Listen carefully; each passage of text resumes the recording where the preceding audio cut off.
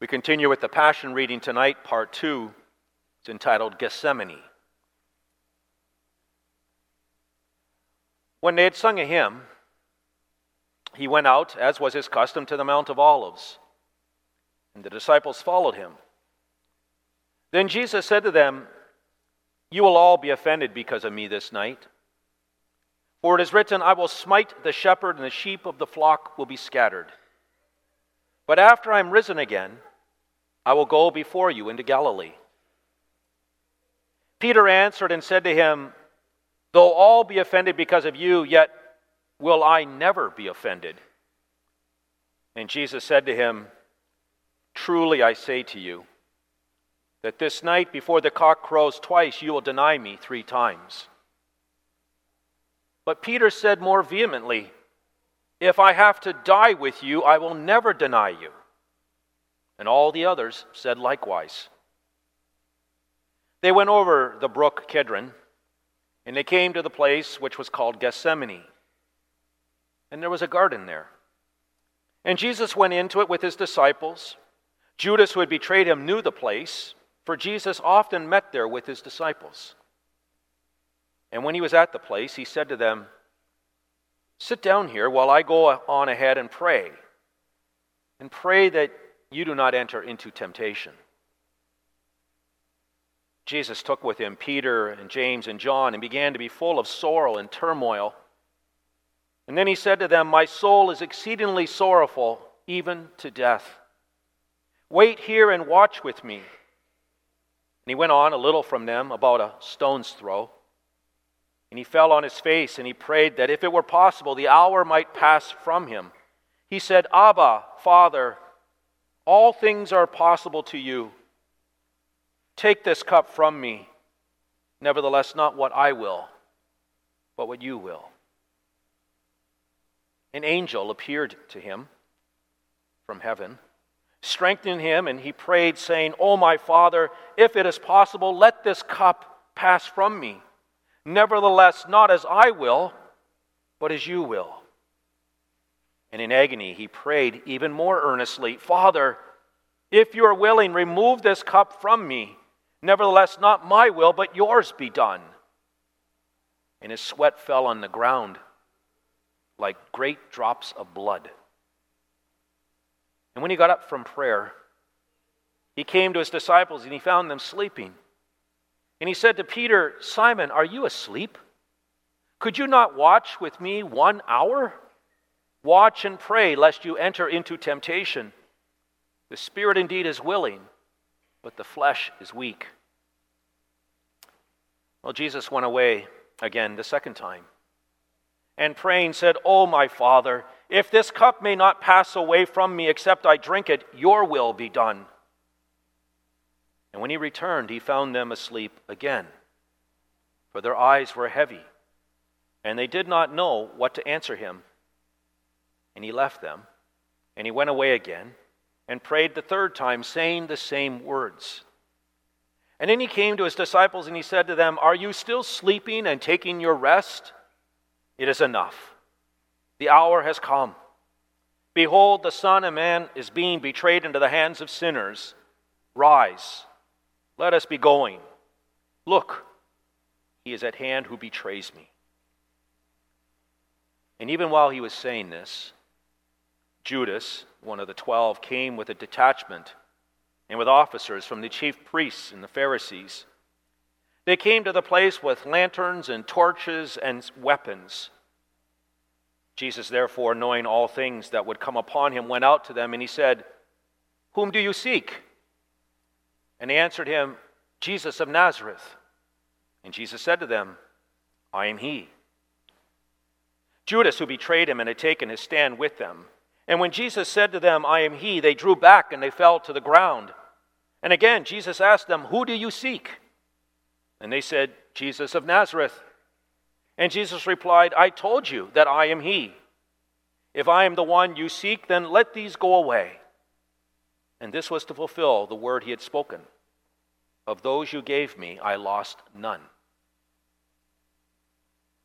Now he that was betraying Jesus had given them a sign, saying, The one whom I kiss, that is he.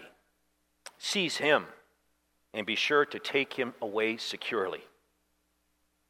And he went straight up to Jesus and he said, "Hail, Master."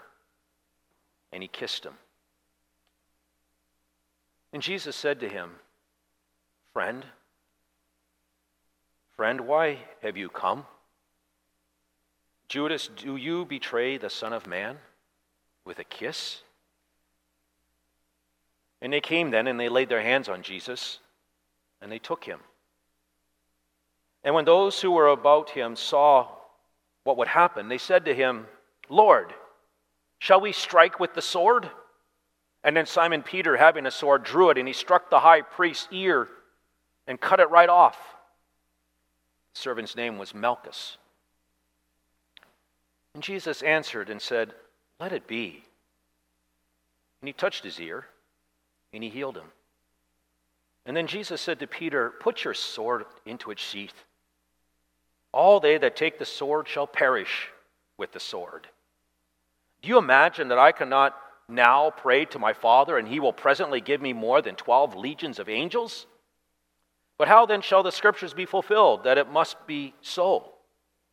The cup which my Father has given me, shall I not drink it?" And then Jesus said to the chief priests and to the captain of the temple and the elders who had come out against him, "Have you come out as against a thief with clubs and swords to take me? When I was with you day after day teaching in the temple, you did not lay your hands on me. But this is your hour, and the hour of the power of darkness. And all this has happened that the scriptures of the prophets might be fulfilled." And then all the disciples forsook him and fled. There was a certain young man who followed along. He had only a linen cloth about his naked body. They laid hold of him, but he slipped out of the linen cloth and he fled away naked.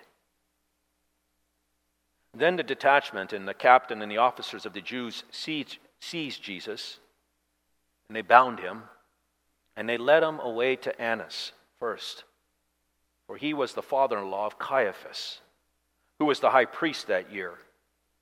Now Caiaphas was the one who gave counsel to the Jews that it was good that one man should die for all the rest of the people.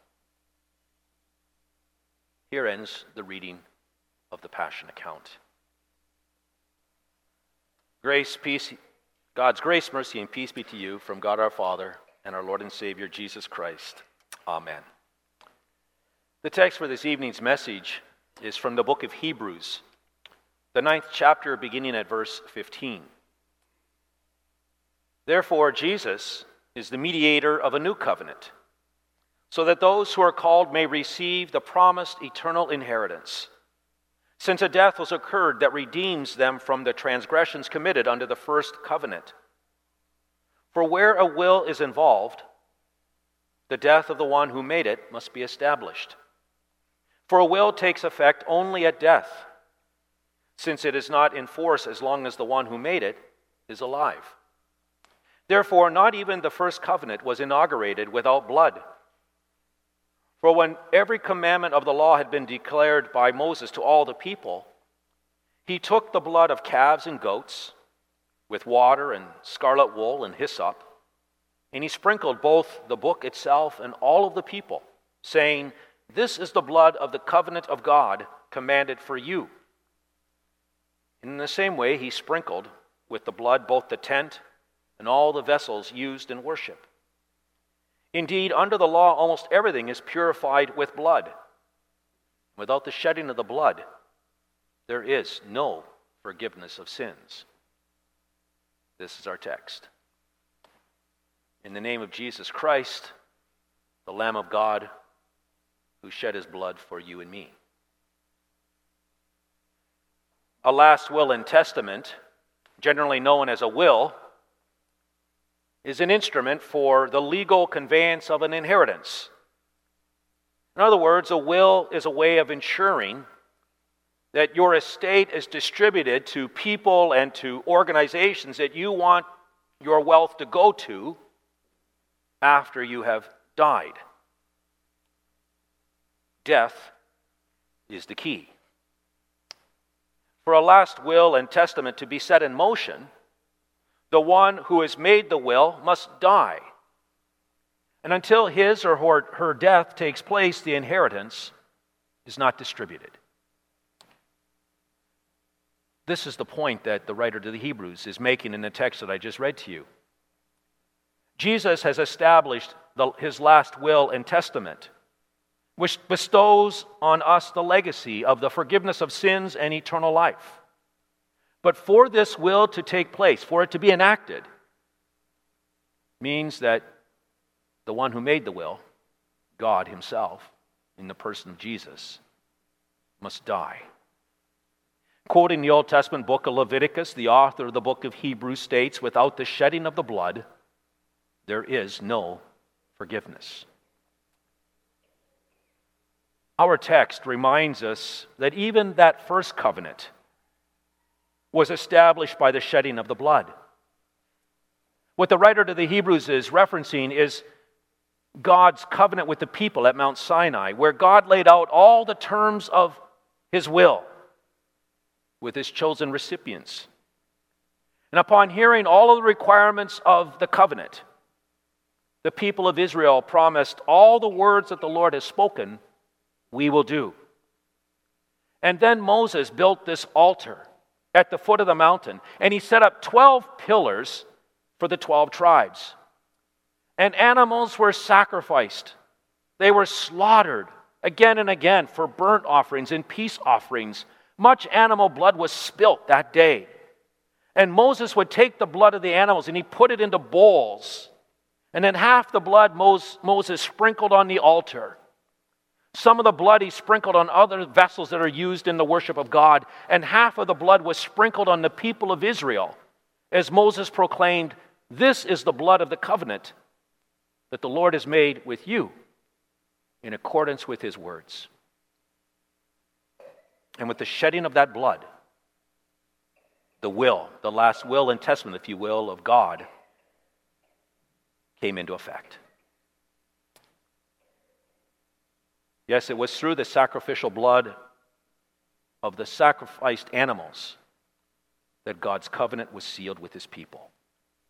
God bound himself to the people of Israel, and in turn, they bound themselves to him with their promise. Well, that was the first covenant. Jesus, as we heard in our text, is the mediator of a new covenant. This new covenant is not enacted by the blood of bulls or goats or lambs or turtle doves or pigeons,